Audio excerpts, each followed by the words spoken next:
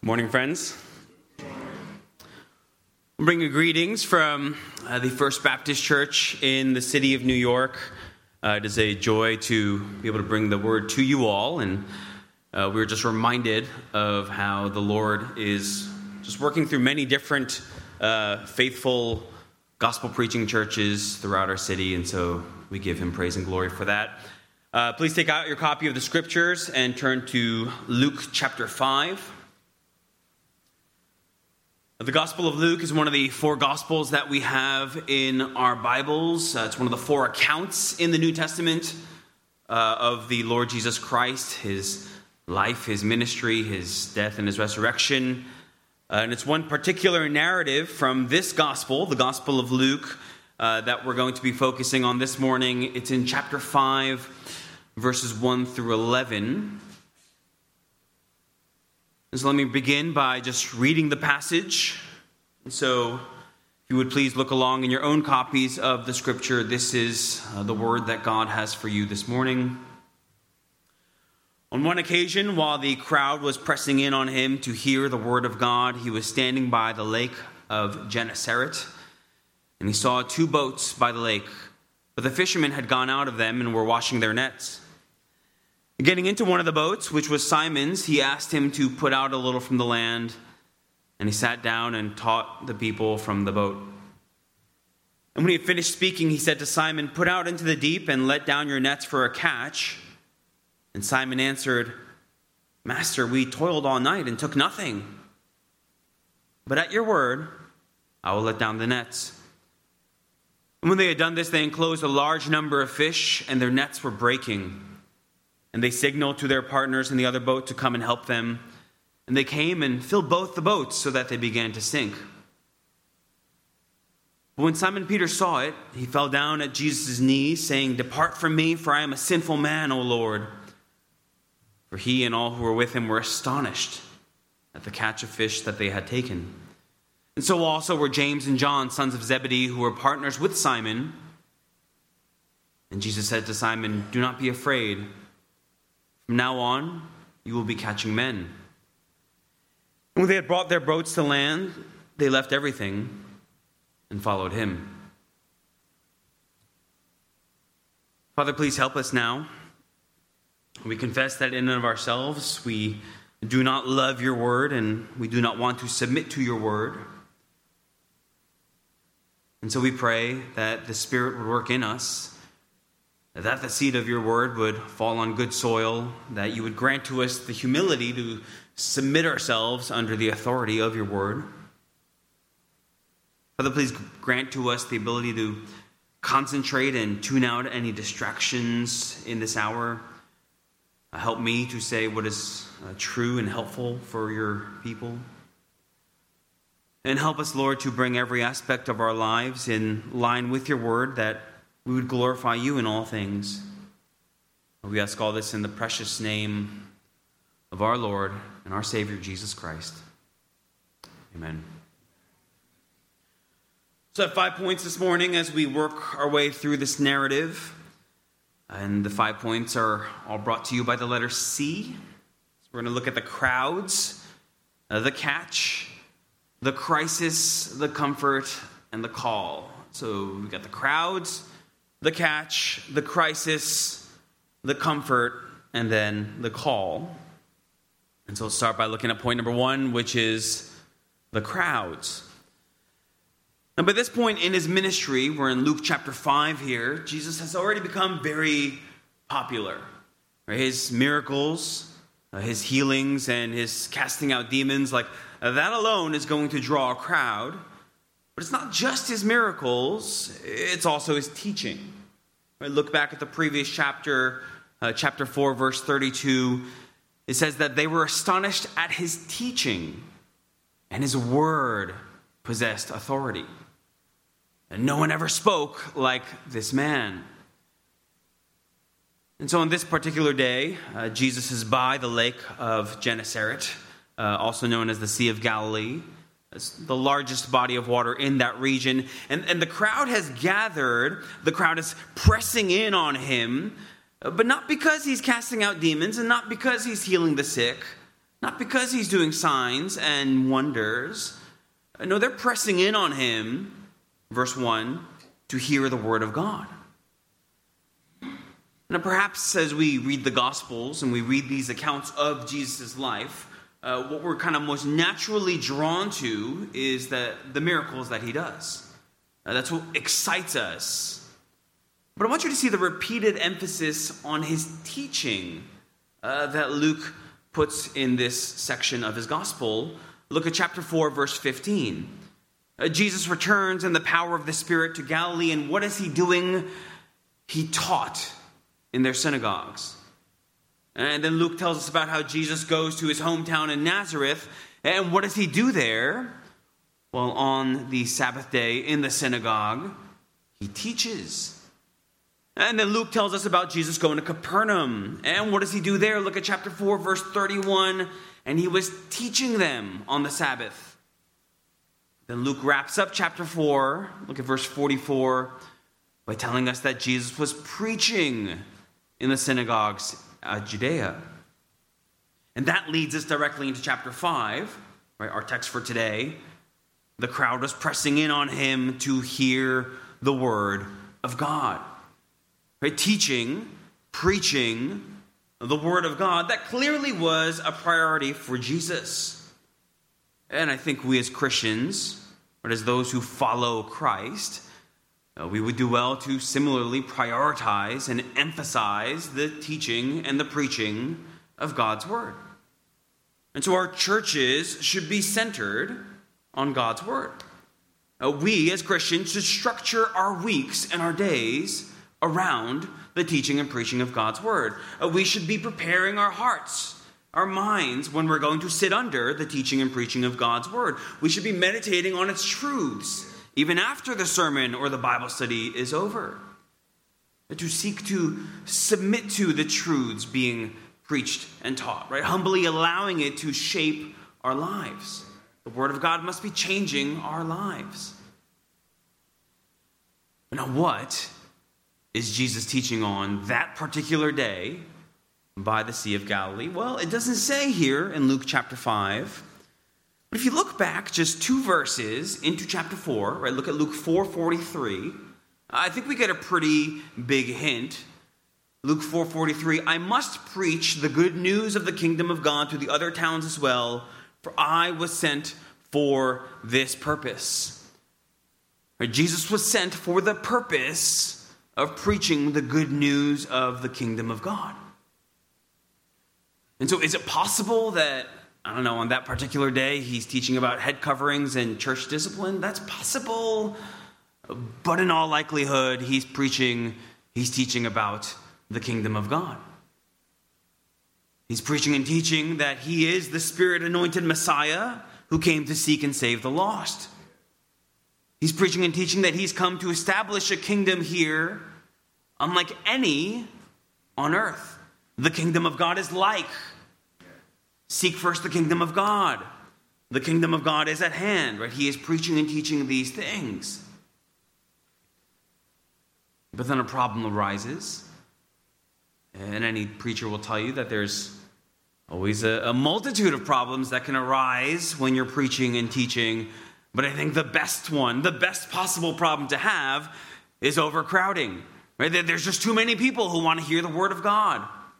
And so that's exactly what's going on here. Look at Luke 5:1. The crowd is pressing in on him. And so Jesus is kind of standing by the lake and he's trying to teach, but now he can't see most of the people that have gathered because of this big crowd. There's no space. It's awfully hard to teach like that. And he really can't back up any further because he's right on the edge of the water. And so what does Jesus do? Well, he sees 2 boats, fishermen's boats. So he gets into Simon's boat and he asks him to push out a little bit.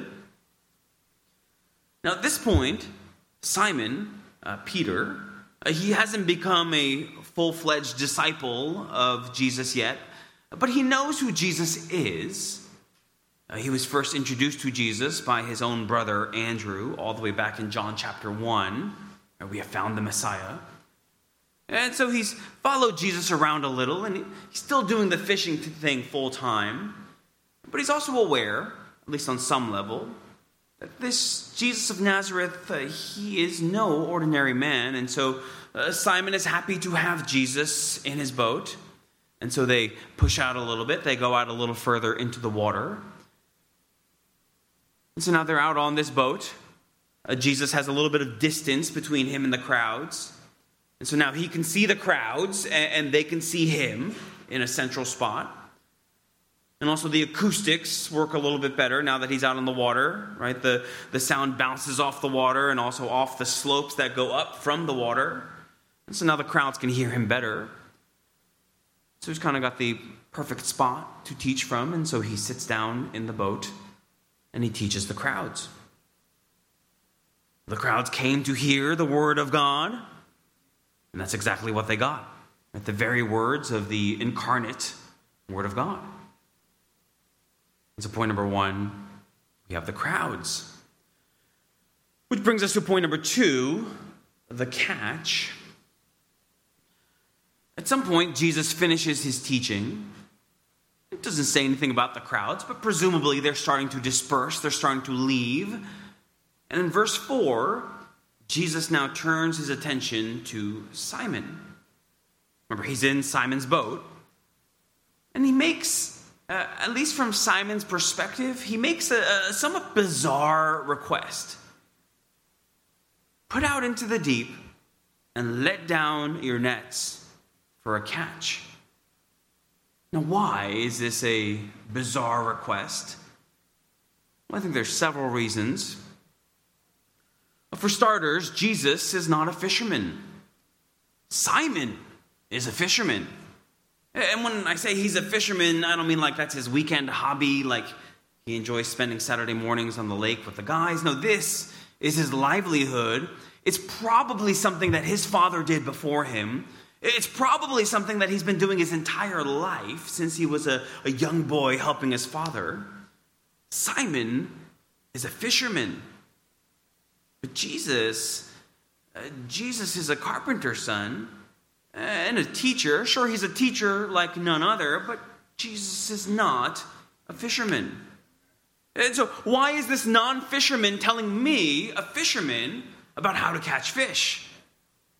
It's like if I showed up to your job tomorrow, showed up to your workplace, and I started telling you how you should do your job. I'm sure you'd be nice and polite about it, but you'd be like, all right, Pastor, thanks for coming by, thanks for visiting, but you need to kind of stay in your lane and let me do my job. But second, consider this. Look at verse 5.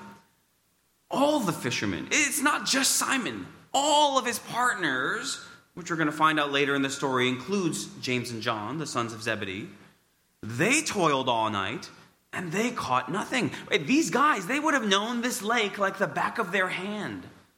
But they caught nothing all night. But now you just show up after teaching, and you think you know where the fish are? Third, this type of fishing, with the kinds of nets that are being referred to in this passage, it was typically only done at night. In the daytime, apparently, these nets are just way too visible for the fish, and so that's why Peter and his friends fished at night. And so you want us to drop the nets now? Like in the middle of the day? This stuff is only supposed to be used at night. And so you've got all of those things going against this request by Jesus. Add to that the fact that Peter and his men, they're exhausted. They're discouraged. I mean, they just spent the entire night fishing and they caught nothing. These guys, basically, they're 100% commission, right? If they don't catch anything, they earn nothing. And so this isn't like, like Grandpa and Johnny go out and they don't catch any fish. And it's like, oh, all right, tough day on the lake, bud, but it's all right, we'll get them next time. No, this is a complete failure of a night at work, right? They've worked all night and they caught nothing. That was a complete failure. They finally call it quits. They finally clean their nets. They put everything away, so hopefully we can try again the next night.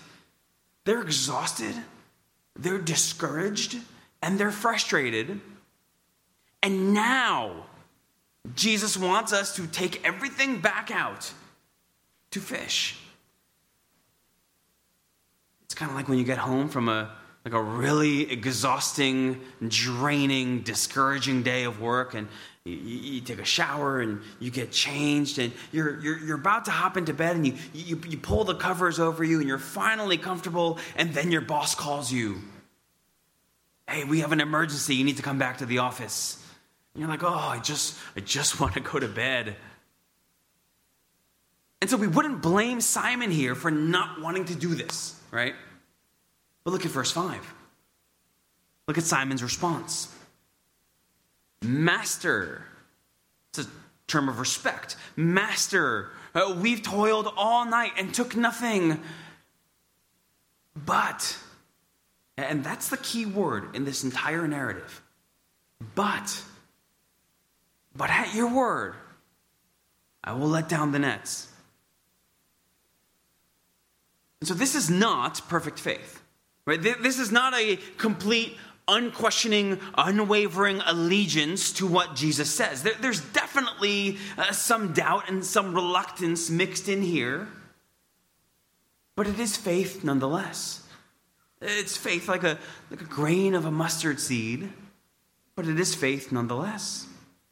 It's enough faith to overcome the doubts that he has, right? To look beyond all of the reasons as to why this is a really bad idea. But at your word, I will let down the nets. I like how the NIV puts it. I don't know if any of you have the NIV in front of you, but it should say, but because you say so, I will let down the nets. Like everything in me, the lifelong fisherman in me, the exhausted and tired, I just want to go home fisherman in me is wanting to say no, but because you say so. But because you say so, I'll do it. But at your word, I will let down the nets. And what happens? They enclosed a large number of fish. Large number, the Greek word there is plethos. Think of the English word plethora. There's like a plethora of fish. Some translations will have a multitude of fish. They enclose a multitude of fish, and it's such a great multitude that the nets begin to break. I love that. I mean, this is not like when you go to one of those grocery stores and they give you those really cheap plastic bags, like you put the first item in and the bag starts to rip. These are fishermen's nets that were designed for holding lots of fish. And these nets are breaking, right? That gives us an idea. They're bursting at the seams. That gives us an idea of just how many fish this was. And so they begin to pull the nets in and pull the fish into the boat. Well, one boat's not going to be enough. We got to get that second boat over here. And so they call the second boat over. And even then, there's so many fish that the boats begin to sink. Some of us might be picturing like a little two-person canoe. Like you've got Peter and you've got Jesus, and you start pulling some fish in and the canoe begins to sink. No, this is not like a little canoe. This is in all likelihood a big fishing boat, right? Like a 20-foot long boat. You don't do commercial fishing from a canoe, right? And again, these are fishing boats that are specifically designed for commercial fishing, for holding fish. And these boats are sinking. Again, gives you an idea of just how many fish they caught. So we have to ask ourselves, how do we explain this?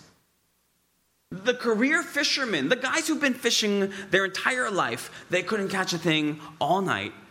It's daytime when you're not even supposed to use nets like this. And it's not like they're out there with Jesus for a few hours. Like Jesus is like, oh, yeah, try this spot. And then they try and they catch, all right, let's try over there. And no, they don't. Let's try over there. And then they finally catch something. No, this is the very first time that Jesus says, drop your nets. And literally, it's boatloads of fish. More fish than they can handle. Friends, this is nothing short of a miracle. This is the God who created that lake, right? The God who created the water in that lake, the God who created every single fish in that lake, the God who upholds the universe by the word of his power. This is that God sovereignly bringing the fish to the exact spot that Peter and his men would drop the net. This is the God who directs every molecule in the universe, sovereignly directing all of those fish into that boat. Friends, this is a miracle. And here's what I love about this. It's such an unnecessary, over-the-top miracle. I think Jesus would have made his point that he is the omnipotent sovereign by bringing in 100 fish, right? That would have been more than enough. He didn't literally need to bring in so many fish that the nets would break and the boats would sink. But who are we dealing with here? We are dealing with him who is able to do exceedingly abundantly above all that we ask or think. Point number 2, the catch. And so the fishermen fish all night. They catch nothing. They're absolutely exhausted. They're ready to go home. But now here comes Jesus. He tells them to fish one more time. Peter obeys, maybe reluctantly, maybe not really believing that Jesus knew what he was doing. But if you say so, I'll do it. Now he's got more fish than he knows what to do with. So, how is Peter going to react? This is amazing, Jesus. You just made up for a whole wasted night just like that. Wait a minute. I think we have something here, Jesus. I got the boats. I got the nets. Right? I got all the gear. You got all the, the controlling the fish thing. Go half-seas on this thing. We'll be rich. We can make a business out of this. Not at all. The economics, the finances, the business, that's not on Peter's mind at all. Even the fish, right? He's got boatloads of fish. His boat is sinking. That's not on his mind at all either. All he can think about is what the fish are telling him about the man who is standing in front of him. And it drives him to a crisis. Point number 3, the crisis. Look at verse 8. When Simon Peter saw it, he fell down at Jesus' knees, saying, "Depart from me, for I am a sinful man, O Lord." I am a sinful man. You look at that and you say, well, that kind of comes out of nowhere. Jesus hasn't said anything about sin or righteousness or holiness or God's law or anything like that. Look at verse 7 said, well, Peter, have you been cherishing idols in your heart? Have you been coveting Zebedee's fishing business? Have you been loving and treating your wife well this week? If Jesus was confronting Peter on his sins, then we would expect him to say to Jesus, "Oh, depart from me, for I am a sinful man." But look at the text. The only thing that Jesus says is put out into the deep and let down your nets for a catch. What's that got to do with sin? Nothing. Well, nothing directly. But verse 8, when Simon Peter saw it, that is, when he saw the miraculous catch of fish, he quickly realized who it was that was standing in front of him. This was no mere teacher. No, this is God incarnate. Notice how the title with which he addresses Jesus, how it changes from master in verse 5 to now Lord in verse 8. Lord, kurios, it's the word used in the Greek Old Testament for the name of God. Kurios is a word that's been used 33 times so far up to this point in the Gospel of Luke, and each of those 33 times it refers to deity. Kurios, the one the angels told us about on that first Christmas. For unto you is born this day in the city of David a Savior who is Christ the Lord. That's who's standing before him. None other than the Lord, God himself, God incarnate, God in the flesh, the God of the universe, the God who rules the seas, the God who made the fish, the God who could, by the word of his power, draw every single bass and trout and sunfish in that lake into Peter's net. That's who's standing before him. And being in the presence of God, understanding that he is in the presence of God, well, that makes Peter see himself and his own sinfulness in a way in which he'd never seen it before. So often, whether it's Peter or it's me or it's you, we think of righteousness and sin primarily in relation to one another, right? Primarily in relation to those around us. And so we'll say, well, I'm more righteous than him. I'm not a sinner like her. And we can kind of take comfort in that because by definition, at least half of us are above average. But that's not the standard that we're ultimately being measured against. That's not the standard that establishes us as righteous or sinful. The standard is that of a holy God. And that's a standard that each and every one of us falls woefully short of. And that's what Peter realizes here. Even as he's face to face now with the one who is perfectly righteous and perfectly holy, very God of very God, it crushes him. I am a sinful man. You, holy God, are perfect. I am a sinful man. We see that kind of reaction throughout the Bible. You know, the book of Job. At the end of the book, God answers Job directly out of the whirlwind. And what is Job's reaction? I had heard of you by the hearing of the ear, but now my eye sees you. Therefore I despise myself and repent in dust and ashes. An encounter with the holy God brings Job to a realization of his own sinfulness, and he despises himself. Or Isaiah chapter 6. Isaiah has this vision of the throne room of God, and he sees Jesus on his throne. The train of his robe fills the temple. Holy, holy, holy is the Lord of hosts. The whole earth is full of his glory. And what is Isaiah's reaction to seeing that? Woe is me, for I am undone. I am a man of unclean lips, and I dwell in the midst of a people of unclean lips. For my eyes have seen the King, the Lord of hosts. And so an encounter with the holy God of the universe brings Isaiah to a realization of his own sinfulness. And he pronounces woe upon himself. Holy, holy, holy is God, and sinful, sinful, sinful am I. You see, that's what happens here with Peter. When sinful man has an encounter with holy God, nothing else matters. Your livelihood and your fishing business and your nets and your boats, none of that matters. All you can see is a holy God and how you've sinned against that holy God.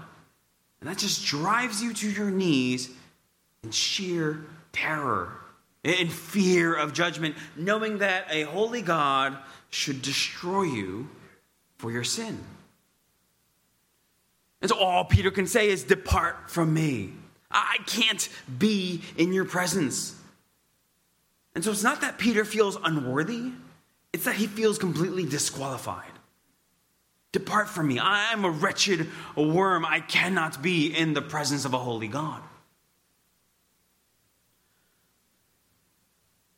Friends, I wonder if you've ever had an experience like that. An experience where you realize just what it means that God is holy, right? We throw that around. God is holy. But where you really understand what it means that God is holy and that in contrast you are a sinful wretch. And that just brings you to your knees, whether literally or figuratively, and you just feel completely naked and exposed before him, and you feel this sheer terror because of the judgment that your sin deserves. And you realize that you have earned God's wrath. You realize that you deserve to go to hell. You realize that God will be totally just to punish you for eternity. And you can do just nothing except cry out from the bottom of your heart for mercy. Point number 3, the crisis. Peter realizes who it is that is standing before him, and who he is in contrast. He just falls on his face. Depart from me, for I am a sinful man, O Lord. But friends, the good news in this story is that Jesus doesn't leave Peter in that state of crisis. Instead, he brings him comfort. Comfort my people, says your God. And so point number 4 is the comfort. And the comfort, not only of this particular story, but also of this entire Gospel of Luke, and also the entire Bible, the comfort is that this realization by Peter of his own sinfulness, it doesn't disqualify him from being with Jesus, because it's actually for people like him that Jesus came. Because the Son of Man came to seek and save the lost. I have not come to call the righteous, but sinners to repentance. And so Peter actually got it backwards.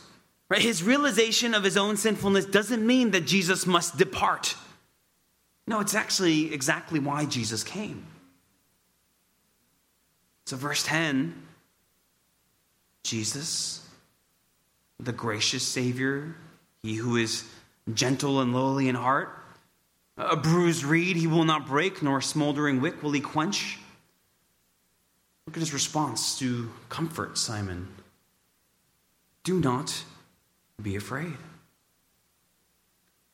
Or as the old King James would put it, fear not. Fear not. When one has an encounter with the holiness of God, when man sees his own wretchedness and sinfulness in light of God's perfect standard, when man realizes that a holy God should crush him for his sin, fear is our natural response.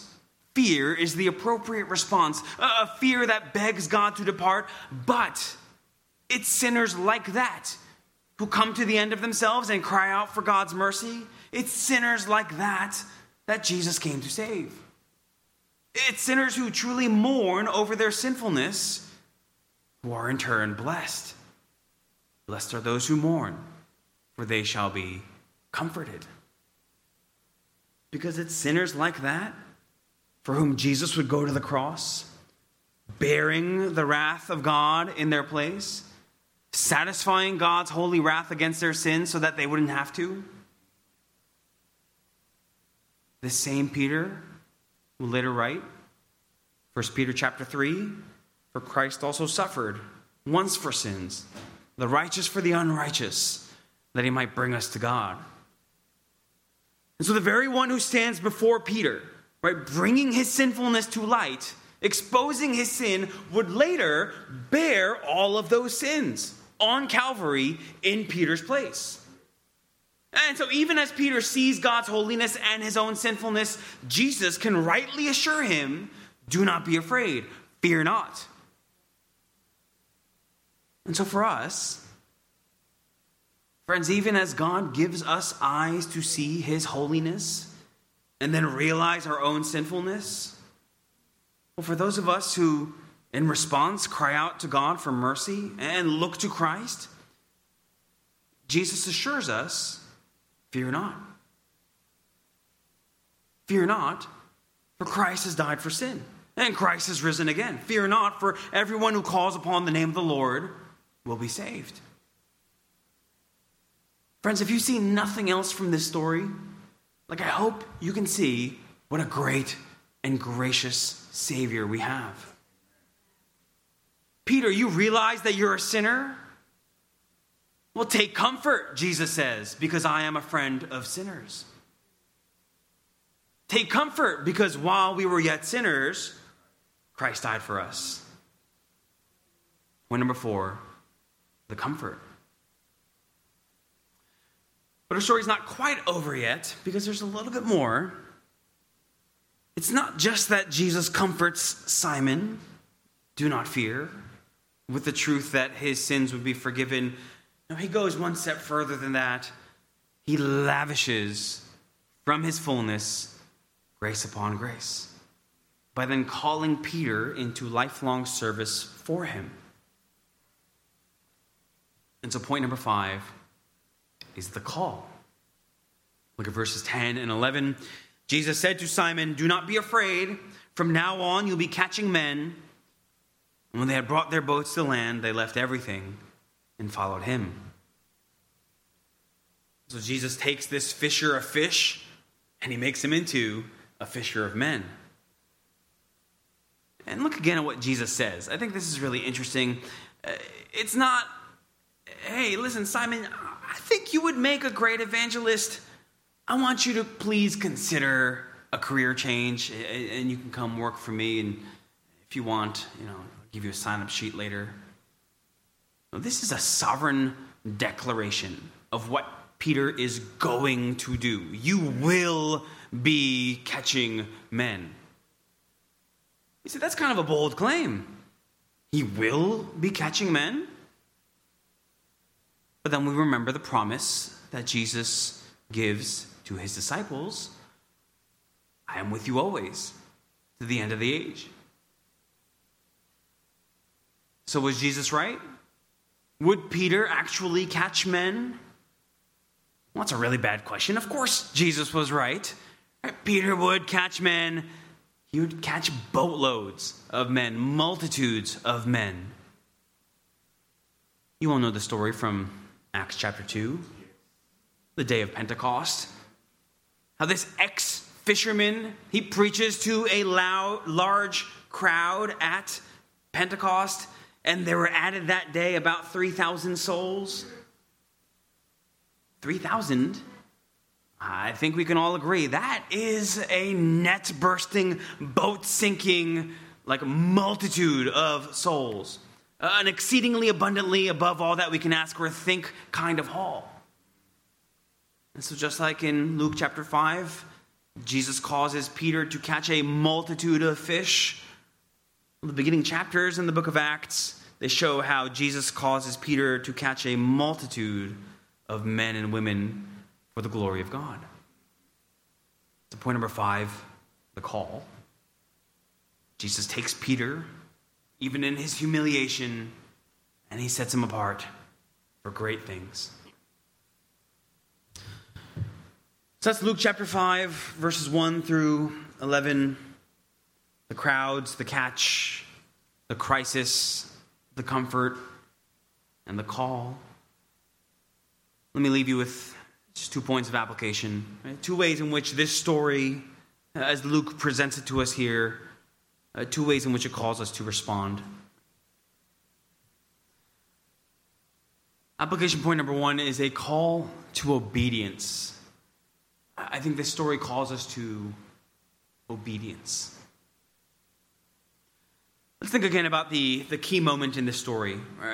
It's when Jesus tells Peter to let down the net. And again, you can just imagine just the million things that are going through Peter's mind. I'm the fisherman here. He's just the rabbi. We've tried all night and we've caught nothing. These are nighttime nets. It's daytime right now. I'm tired. All I want to do is go home and go to sleep. But at your word, I will let down the nets. But because you say so, I will let down the nets. And that obedience, as difficult as it was, as strongly as every instinct in Peter went against obedience, well, that obedience marks the turning point in the story. But because you say so. Now, broadly speaking, I think every Christian in this room, I think we can sort our obedience in our lives into kind of just 2 general large categories. And this differs for each and every one of us because each of us struggles in different ways and each of us lacks trust in God in different areas of our lives. But broadly speaking, right, there's the easy obediences and the hard obediences. The easy obediences are those commands and those biblical principles that we don't really mind following. For whatever reason, they just come naturally to us. They're easier for us. But then there's the hard obediences. right? Where every inclination of our hearts goes against wanting to submit to God's word. For Peter, it's the let down your nets for a catch kinds of commands. And so we'll see a command in the scriptures, and we'll begin to rationalize it. But I want to, I think I know what's best. I know this stuff pretty well, and I'm pretty sure. And so everything in us is inclined to disobey the word. And we're tempted to rationalize it. Well, I know better. Yeah, Jesus, I hear you, but I'm the fisherman. I was out here all night. I know better. But because you say so, I will let down the nets. Brothers and sisters, it's those areas of our lives in which obedience is more difficult, where God's word calls us to value, but because you say so. What God plainly tells us in his word over every other inkling and inclination and instinct in us. Right? That's what it really means to submit to God's word. So you say, I'm so tired. It's been such a long day. I really don't want to lead family worship tonight. But because you say so, I want to date this unbeliever. I know what the word says, but she or he, they make me so happy and they make me feel fulfilled and but because you say so, I will obey. Oh, I don't want to forgive. Oh, I want to just sulk in self-pity and bitterness. But because you say so, I must obey. I don't want to put in the effort to love my spouse. I know how it's going to turn out. It's been like this for years and years. But because you say so, I will obey. Friends, this story calls us to an obedience that maybe some of us are not really comfortable with. Where we truly put God's word above our own feelings. We truly put God's word above what we are inclined to do. We truly put God's word above what we think is best. Where because you say so, because God has spoken in his word, matters more to us than anything else. That's the obedience that the Bible calls us to. So application point number 1 is a call to obedience. Application point number 2 is to see Christ as worthy. Recall how the story ends. Peter and James and John with him, they leave everything to follow Jesus. They leave their fish, they leave their nets, they leave their businesses, they leave their families, they leave everything to follow Jesus, to become fishers of men, to become disciples, to become apostles, to become the foundation upon which the church would be built. From now on, you will be catching men. And so from then on, their lives were never the same. Now, I realize that not everyone is called to full-time ministry. And if the Lord has used this passage to put that onto your heart, right, to serve him with your life in that way, whether that's going to the ministry or going to the missions field or something like that, praise God, right? That is wonderful. But for the rest of you, just because you don't feel called to full-time ministry, well, you're not quite off the hook, because Jesus does call all of his disciples to a complete devotion to him. Maybe this is where a lot of us get it backwards. Because there's this temptation to think, well, like, here's my job, here's my life, here's my family, here's my friends, here's my home, and now how does Jesus kind of fit into that? Right? How can my following Jesus make those things better for me? Well, in that case, it's those things that we value the most, and Jesus is only valuable to us to the extent that he can make those things better. How does Jesus make my family life better? How can Jesus make my work life more meaningful? But I think this story shows us that that kind of thinking is actually backwards. Because it's Jesus who is ultimately worthy.